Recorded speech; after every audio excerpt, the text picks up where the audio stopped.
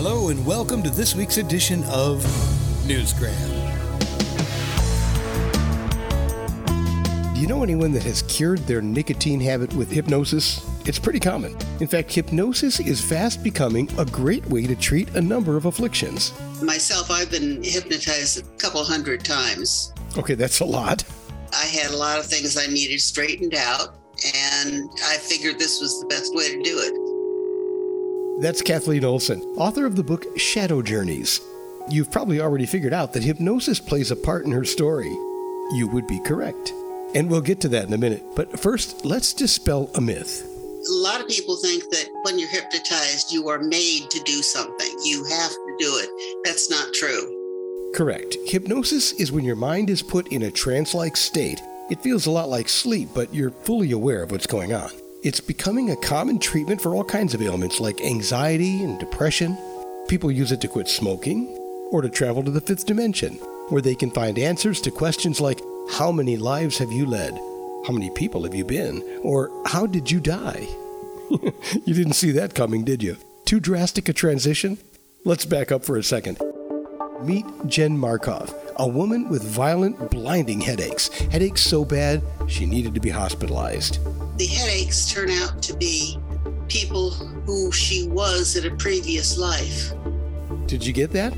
The headaches were caused by the people who she used to be.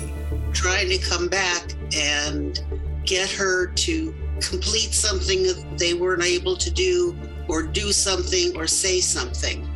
Of course, we're talking about a work of fiction here. Her book, Shadow Journeys, explores the concept of past lives, past life regression, hypnotherapy, and opening a pathway into another realm. It's a fun mixture of concepts that creates an interesting premise. What if your headaches were caused by the unfinished business of who you used to be? It's pretty cool. I wrote sadly about a woman who was caught in the Holocaust. I wrote about an American, Native American. I wrote about a very little known and should have been known person who was involved in the Lincoln conspiracy. An eclectic bunch, to say the least. There are interesting things in this story, and I guess that's why I was drawn to it. If you have an open mind and you can see the parallels between this work of fiction and reality. In all seriousness, if you have issues in your life, it is possible to address them, and many times they can be traced to past lives.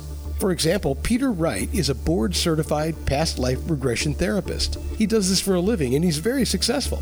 If you want to resolve issues in your present life, he can help you, and there are many others out there. So anyway, Kathleen uses this concept in her book with the character who was caught in the Holocaust. I tried to get across the idea that she was cold all the time, and that's one of Jen's problems, was she was cold all the time. She was so afraid of cold.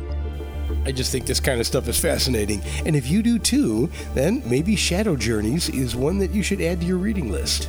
If you pick it up, be prepared to be there for a while, because it's a page turner.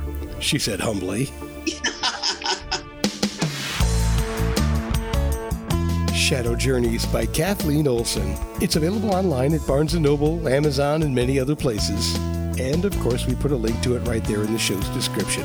And that will do it for this multi-realm edition of Newsgram.